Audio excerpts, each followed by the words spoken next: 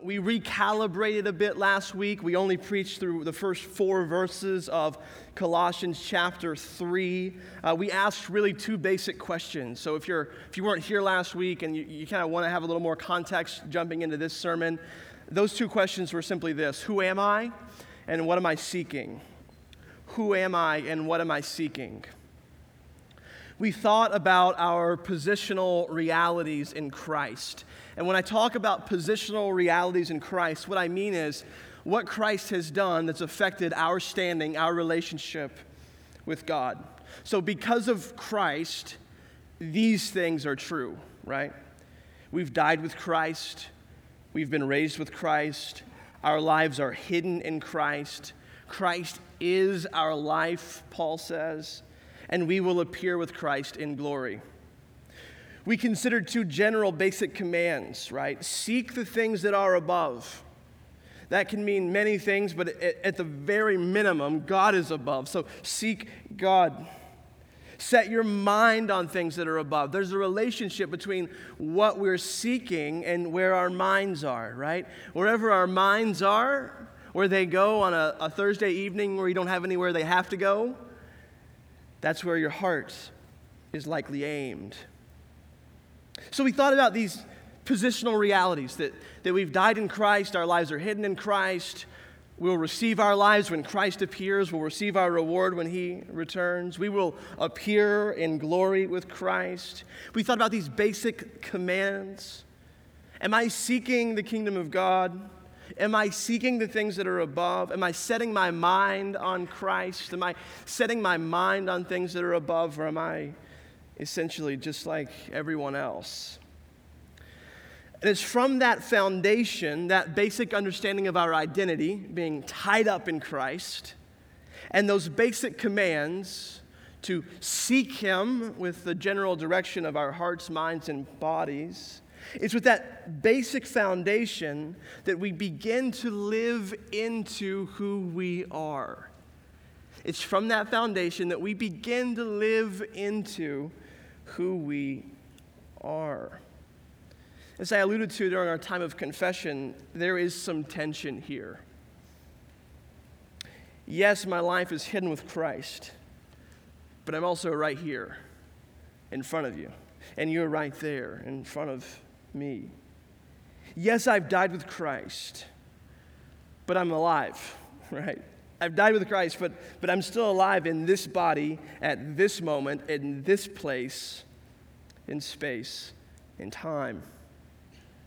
Anytime you come to those tensions, the best thing is not to ignore them. The best thing is to dive right into them. This morning, we will begin to learn how to be who we really are.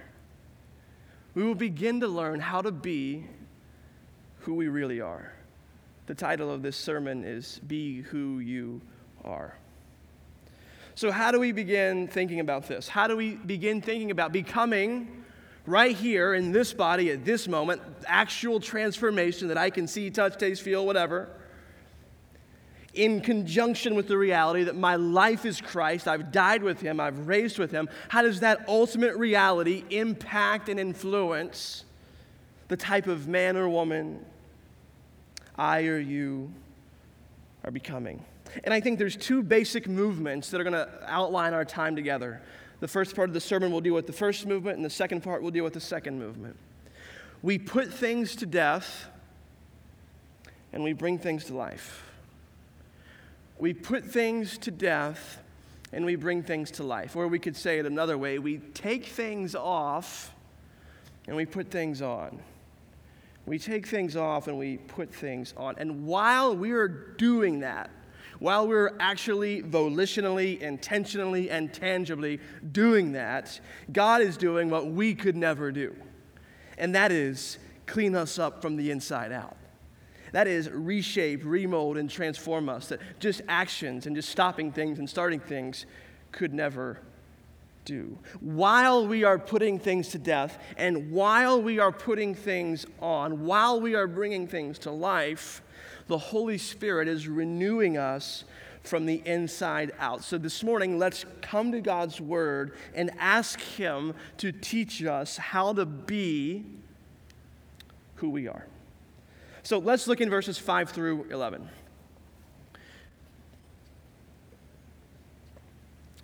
Verse 5 begins, "Put to death, therefore, what is earthly in you: sexual immorality, impurity, passion, evil desire, and covetousness, which is idolatry. On account of these, the wrath of God is coming. In these too you once walked, when you were living in them, but now you must put them all away: anger, wrath, malice, slander, and obscene talk from your mouth. Do not lie to one another, seeing that you have put off the old self with its practices, and have put on the new self, which is being renewed in knowledge after the image of its creator. Here there is not Greek and Jew, circumcised and uncircumcised, barbarian, Scythian, slave, free, but Christ is all and in all." We're not going to read verse 12 right now, but just so you get a sense of where we're going. "Put on," then, begins verse 12. Beginning verse 5 is what? "Put to death," etc., etc., etc., which we'll talk about momentarily. And then beginning in verse 12, we'll jump into the second part of the sermon. "Put on," then. Put on. So let's focus first on that upper half, that put to death part. Ultimately, here we see a list in sort of two different places in the text of things that Paul is saying to put to death. Put to death that which is earthly in you. And he goes on to list some of those things: sexual immorality, impurity, passion, evil desire, covetousness, anger, wrath, malice, slander, obscene talk. That first term that we translate sexual immorality is somewhat of a catch-all term that deals with all sorts of sexual immorality, from sort of deviance that the culture might think is fine, like pornography and things that Christians would turn their backs on, but the culture would say, "Oh, it's no big deal." So culturally minor, not spiritually minor, culturally minor sorts of deviance. And then, incest and things that our culture would have much more problems with. So all of those types of things that would have been acceptable, more acceptable even at this moment in time and space when this was written, put to death all of it. Put to death all impurity. Put to death all evil desires and passions and idolatry, covetousness, wanting things that you don't have, putting things in a place where you're serving those things, where your life is sort of in service to getting or attaining certain things. Put away anger, unrighteous anger that just festers in the heart. Put away wrath, a general dislike and disdain and just evil, ill will towards. Put away malice. Put away slander, talking ill about other people. Put away obscene talk, right? Not just a few words that culturally we've decided we can't say, but all language that is unhelpful, all language that does not build up, all language that is obscene. Why does he list these things? You notice the first several all deal with sort of sexual immorality, and the rest really deal with sort of interpersonal type of sins. We can speculate that these are particular problems to the Colossians, and when Paul, as a Christian leader, sees specific problems, he doesn't generalize or run from them. He attacks them because those problems are cancers within the church. He spells it out plainly. You guys have to put these things to death. He reminds the church in verse 6, on account of these things, because of these things, the wrath of God is coming, meaning God's righteous anger that burns towards sin will be manifest against all of these things. The world was not intended to be a place where sexual exploitation could happen.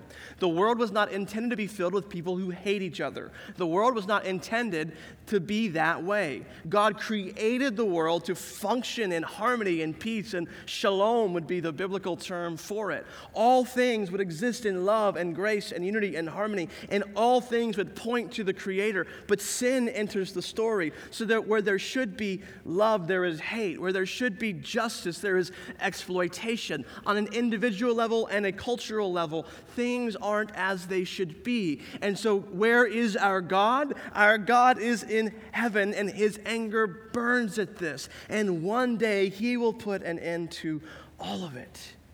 The wrath of God is coming on account of these things. Now, you used to be this way, he reminds the Christians. You guys used to walk in this when you lived in these things.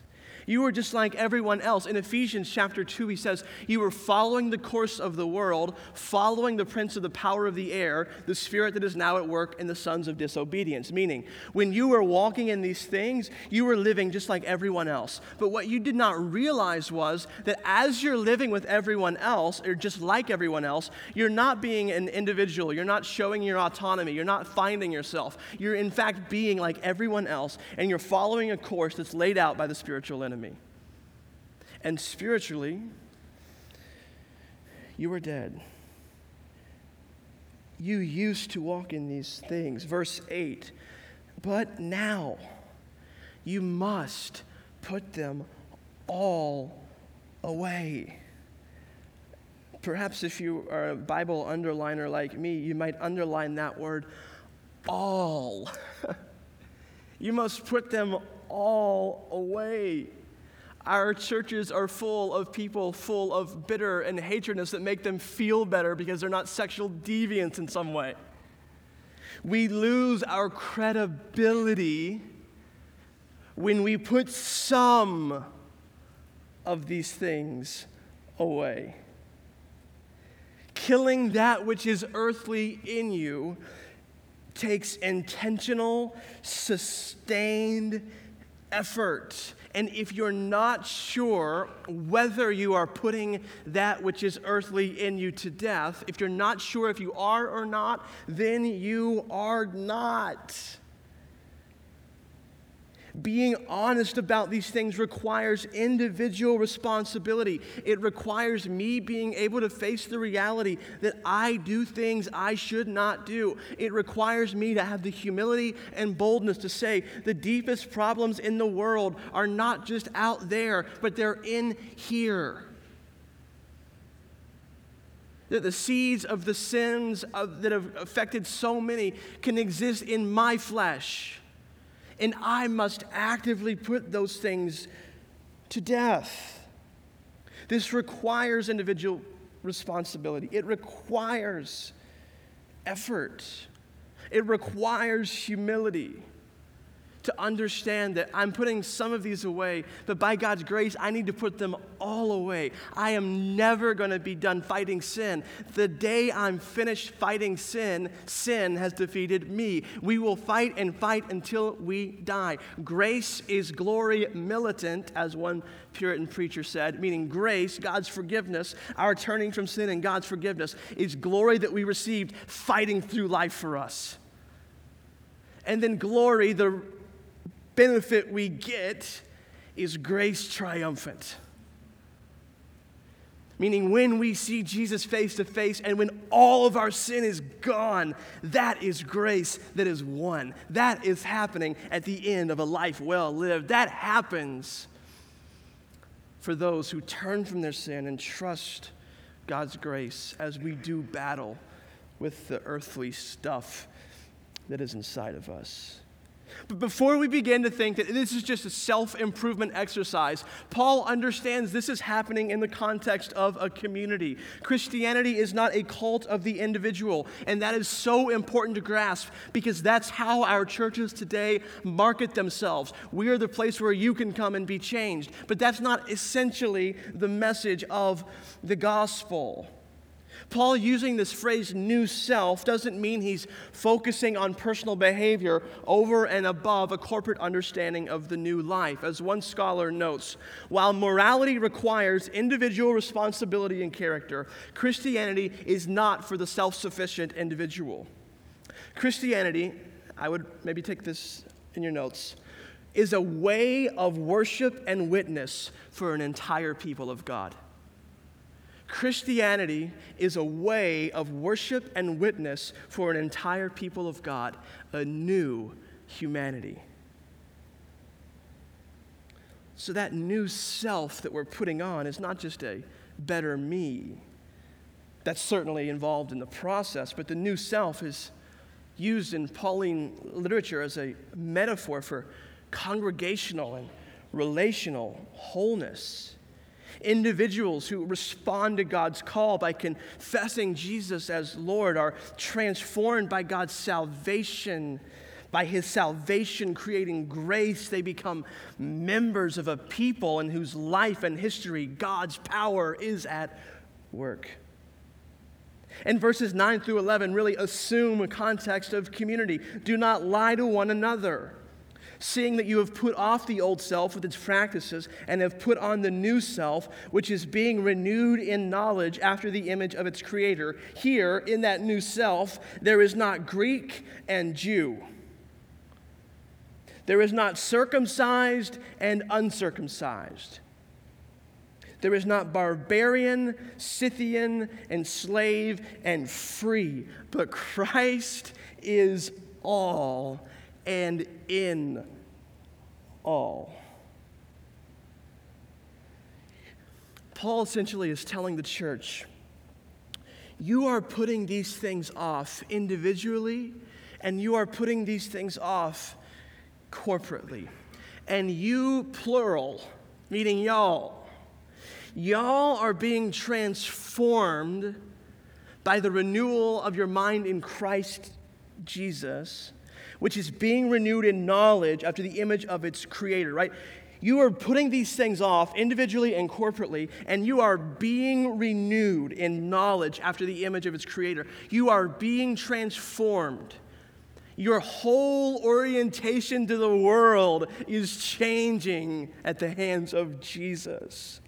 As you are turning from sin, individually and all of you, as you are turning from sin, God is changing you, and you are looking like Christ. And in this new creation, in this new body, in this church, there is not Jew or Greek. Think about the divisions we have in our world today and multiply it times 100, and that's what would be feeling in the New Testament. There are not Jews and Greeks. There are not haves and have-nots. There are not uncircumcised and uncircumcised. And to make sure that the Colossian Christians understood what he was saying, he said there isn't even barbarian and Scythian. Oh, the Scythians was a violent group of people on the northern coast of the Black Sea. To the Greeks, Scythians were uneducated, they were uncivilized, and everyone believed they were just altogether an inferior people. Paul's saying there's no different from the Scythian teenage boy and the greatest Greek philosopher when they come into the body of Christ. There is no longer any distinction. In other letters, he will say the wall that kept them apart was torn down in the body of Christ. You're taking off this sin, and that's not just an individual venture, though it requires individual responsibility. And you are ultimately, as we transition to what we're putting on, you're being renewed by Christ. He is changing you. And this new self, in it there is neither Jew nor Greek, slave nor free, barbarian or Scythian, anything like that. But it's all Christ. And the life of Christ, which is your life, is being manifest in these people.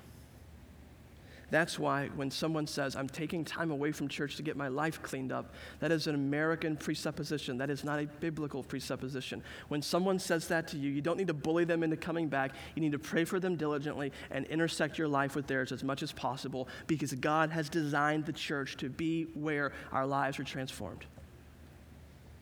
Transformation comes from God and requires us together, and you individually and me individually, taking account, taking responsibility of our sin and putting it to death. This transitions us to what we're putting on in verse 12. Put on then, as God's chosen ones, holy and beloved, compassionate hearts, kindness, humility, meekness, and patience, bearing with one another, and if one has a complaint against another, forgiving each other, as the Lord has forgiven you, so you also must forgive. And above all these, put on love, which binds everything together in perfect harmony. And let the peace of Christ rule in your hearts, to which indeed you are called, in one body. There we see it again. And be thankful. Let the word of Christ dwell in you richly, teaching and admonishing one another in all wisdom, singing psalms and hymns and spiritual songs with thankfulness in your hearts to God. And whatever you do, in word or deed, do everything in the name of the Lord Jesus, giving thanks to God the Father through him. How can I begin to be who I really am? I can put sin to death, and I can put on life. As I'll say in a little bit, you will kill the ugly and bring the beautiful to life. Verse 12, put on. Don't forget who you are. All of this activity flows from a renewed identity. So if you're here this morning and you're not, like you wouldn't say you're a Christian, then if you leave and you're thinking, well, if I just don't do these things and I do these things, then I'm successful. Like that's missing the point, right? The point is that we are God's chosen ones, holy and beloved. It's from this place, understanding who we are in Christ, that we begin to live God's way. So as God's chosen ones, as the holy and beloved people of God, before we put on any of this stuff, that's who we are. Put on these things. Compassionate hearts. Put on kindness. Put on humility. Put on meekness. Put on patience. Our D group is going through the Sermon on the Mount right now. And I notice this echo in Paul's language here of some of the things that Jesus is teaching. This idea that we should be kind. We should be humble. We should be meek. We should be patient. Another command in the text is to bear with one another. Another command in the text is to forgive each other when one has a complaint against another. Now, bearing with one another and forgiving one another is incredibly difficult to do. And I would argue that you can live what you think is a faithful Christian life without ever learning to bear with somebody else and forgive somebody else. Because what happens is, as soon as something goes wrong, right? You get in a conflict, maybe you're in a church where something happens that you don't necessarily agree with, you instantly become sort of us versus them. And we instantly justify whatever decision we're going to make, right? I don't need to forgive this person because what they did was wrong, so I don't need to forgive them. That's how we begin to justify some of the relational stuff in our lives. Or I'm leaving this church because this person, I just can't stand being around that person. That person's not a Christian anyways, and X, Y, Z. And we begin to justify not bearing with each other. We begin to justify not being patient with each other. We begin to justify not carrying each other's burdens. We begin to justify not assuming the best in one another. We begin to justify breaking the commands of Scripture. So bearing with one another and forgiving, we all want people to bear with us, and we all want people to forgive us. But if we're going to be a healthy community, we have to be people who bear with other people. We have to be people who forgive other people. It's impossible to call ourselves a Christian community without grace being received and grace being extended.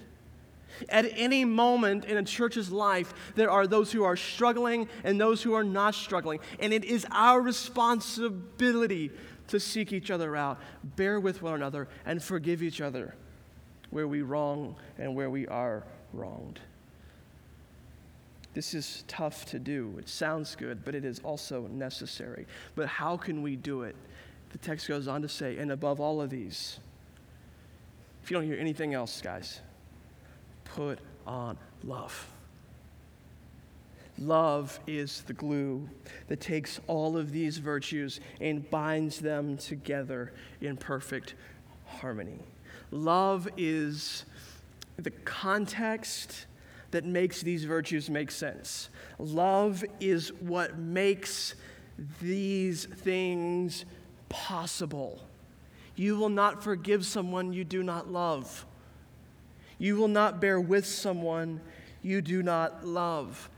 It is impossible to be faithful as disciples of Jesus if we are not marked by love. We demonstrate that we have experienced God's love by extending God's love. Above all of these, Paul says, put on love.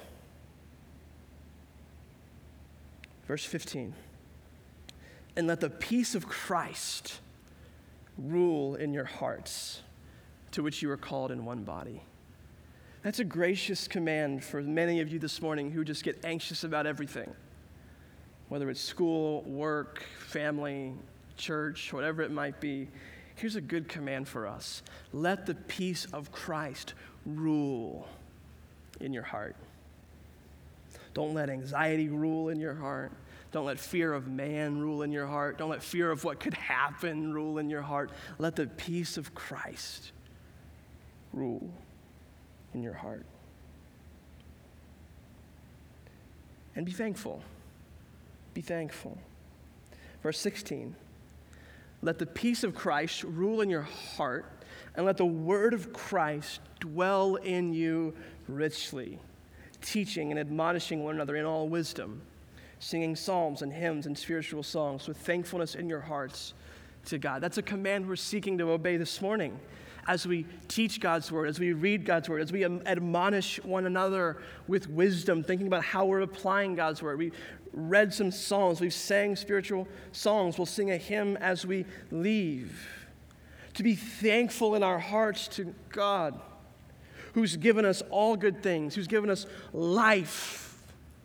When the peace of Christ rules in our hearts and when the word of Christ dwells in our hearts, we are going to be thankful to God, focusing on the gifts he's given, not the things we think we need. Let the peace of Christ rule in your hearts. Be thankful. Let the word of Christ dwell in you richly. How can you let the word of Christ dwell in you richly? We can teach it. We can listen to it. We can obey it. We can apply it by admonishing one another and each other's in wisdom. We can sing God's word so that it sinks deeper into our hearts. We must be people in whom the word of God dwells, and not just dwells, but dwells richly. And finally, Paul says, whatever you do, like everything, he's trying to be as comprehensive here as possible. You're doing everything in the name of the Lord Jesus. Whatever you do, in word or deed, everything you say, everything you do everything in the name of the Lord Jesus, giving thanks to God the Father through him, knowing that everything you do, in all you do, you're an ambassador of Christ, that Christ has you in this station, and if another situation were better for you, divine providence would have you there right now. But you're not there. You're here. So while you're here, and whatever you are doing, if you love it, if you hate it, if you're looking for the next thing to be doing, whatever you're doing it as a son of God. You're doing it as a daughter of God. So do it as well as you can for the glory of that God, because God's peace is dwelling in you. God's peace is reigning over you. This is a really important word in a place like Charleston where a lot of young people often are like, I want to go.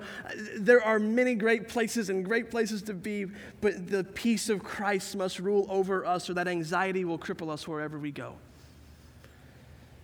Let the peace of Christ rule. Let the word of Christ dwell. And whatever you do, if you're a teacher, if you are a lawyer, doctor, if you are a janitor, if you are anything, go about your life in the name of the Lord Jesus with a thankful heart.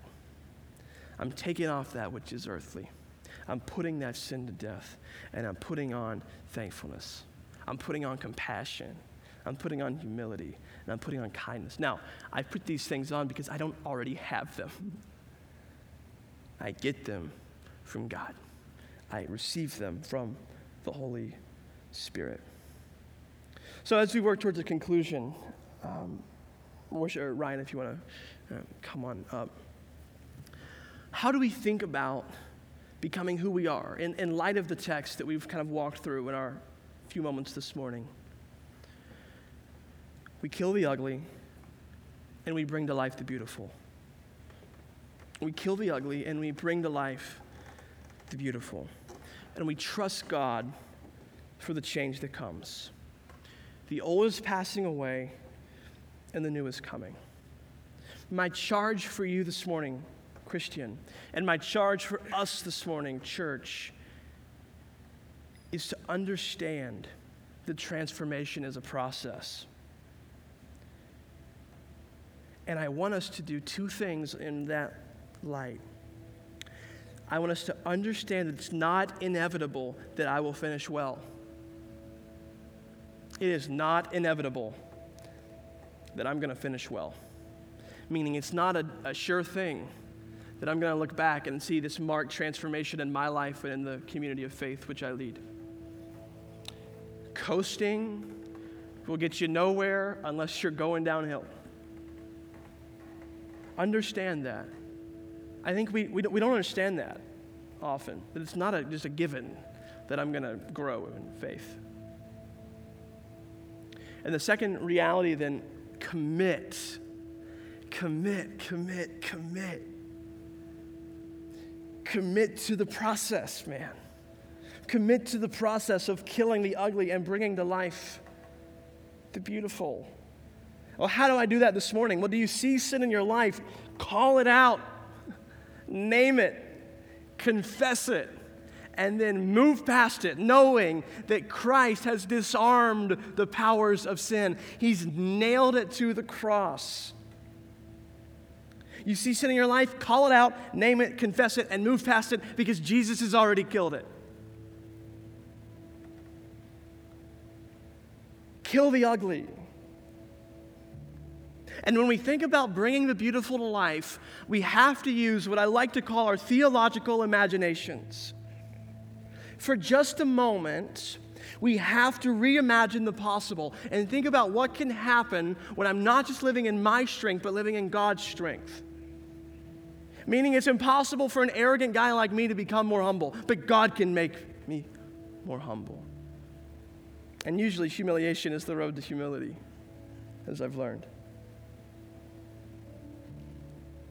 For just a moment, though, reimagine what's possible. Like, you can live a life where the ugly things are dying and the beautiful things are coming to life. That can happen.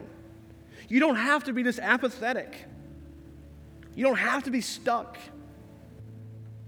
You don't have to hold on to these sins. You don't have to be wrathful. You don't have to be angry. You can be kind. You can be merciful. You individually and us corporately, we're being transformed from one degree of glory to another, as Paul will say elsewhere. As we're putting sin to death and bringing beauty to life in Christ, and because of Christ, we can be kind. We can be compassionate.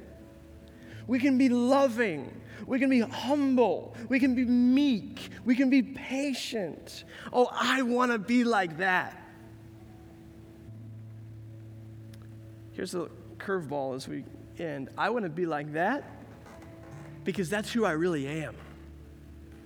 I want to be like that. I want to be merciful. I want to be kind. I want to be compassionate. I want to be humble. I want to be all of those things because that's who I really am. When we do some premarital counseling, I use Timothy Keller's book, The Meaning of Marriage. And there's a couple chapters in that book that deal with spiritual friendship. And he talks about really marriage being less about two people finding their felt needs in each other, and marriage being a process of spiritual friendship. And what creates a spiritual friendship? A common destination, right? And like films like The Lord of the Rings, books and films like The Lord of the Rings, or even Harry Potter. You think about all these stories that grip our cultural imagination. Really, Lord of the Rings is about friendship, right? It's about a common goal that unites superficially incompatible people, and they become friends on that journey. And spiritual friendship is a similar pilgrimage. It's a journey to kingdom come. And as we're on that journey together, that common mission creates in us commonalities.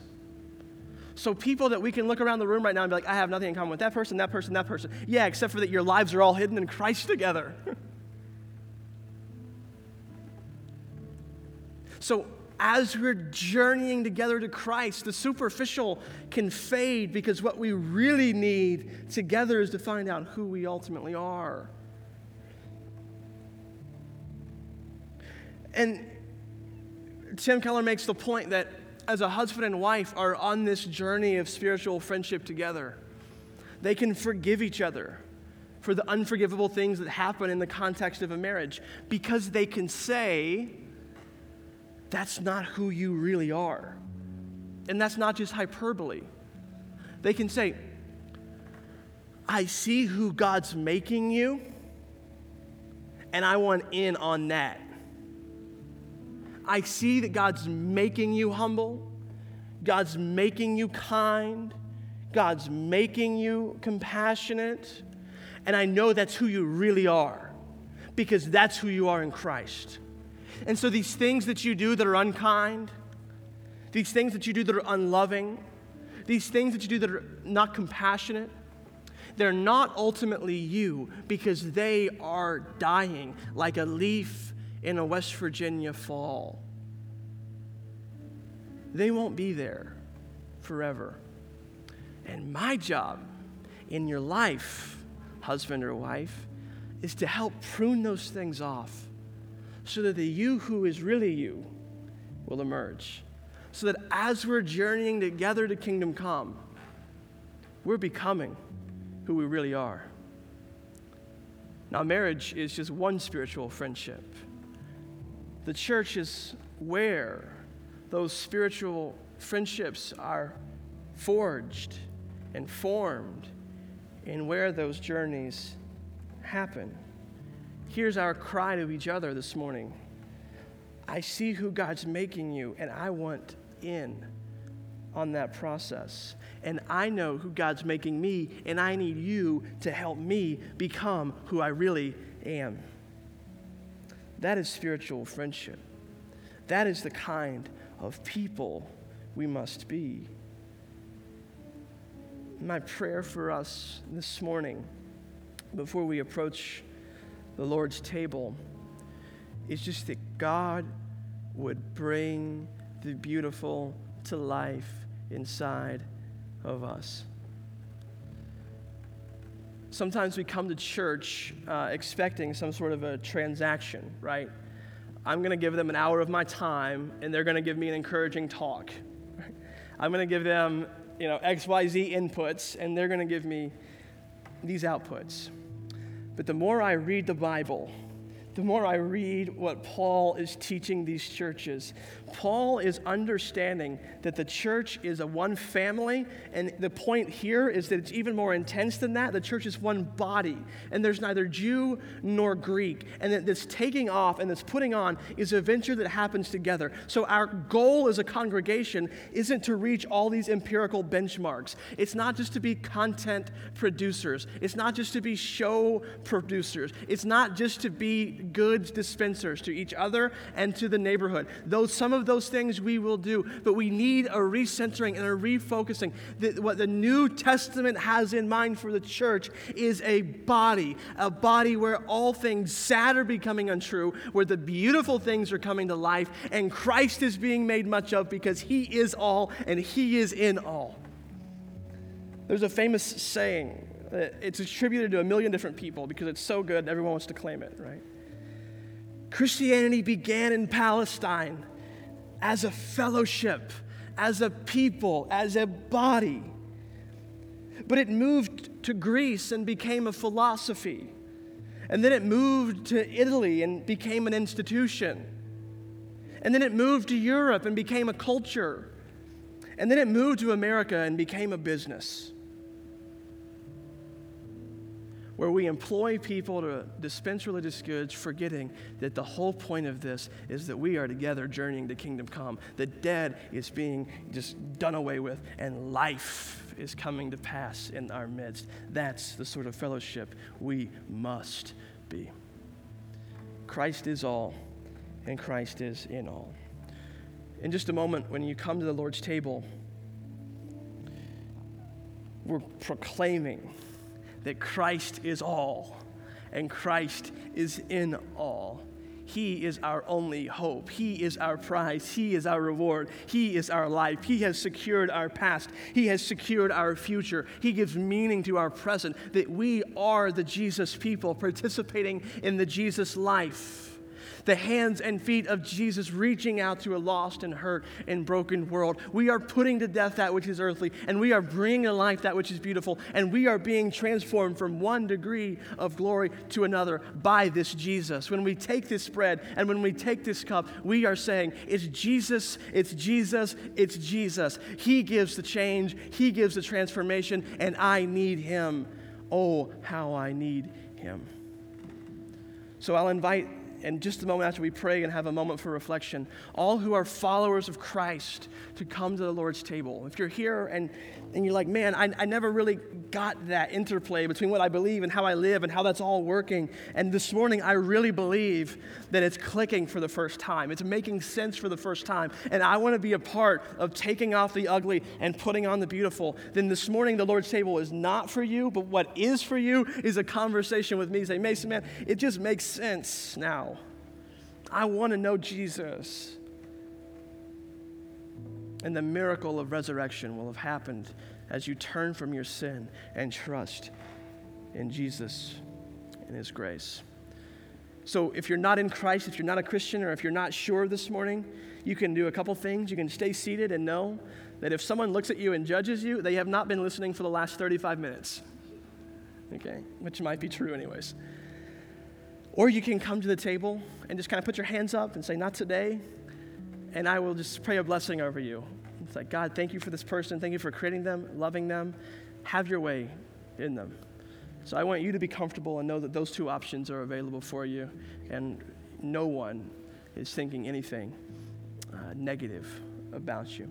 But if you are in Christ, I invite you to come and proclaim that it's Jesus who brings this change.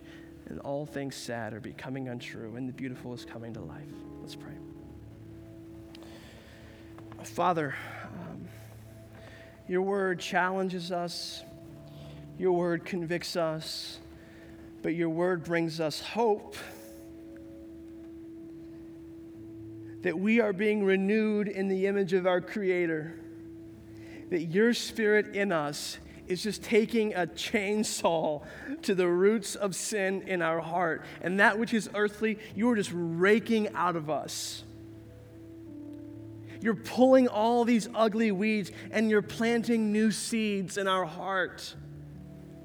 You're planting seeds of love, of kindness, of humility, of compassion, of meekness.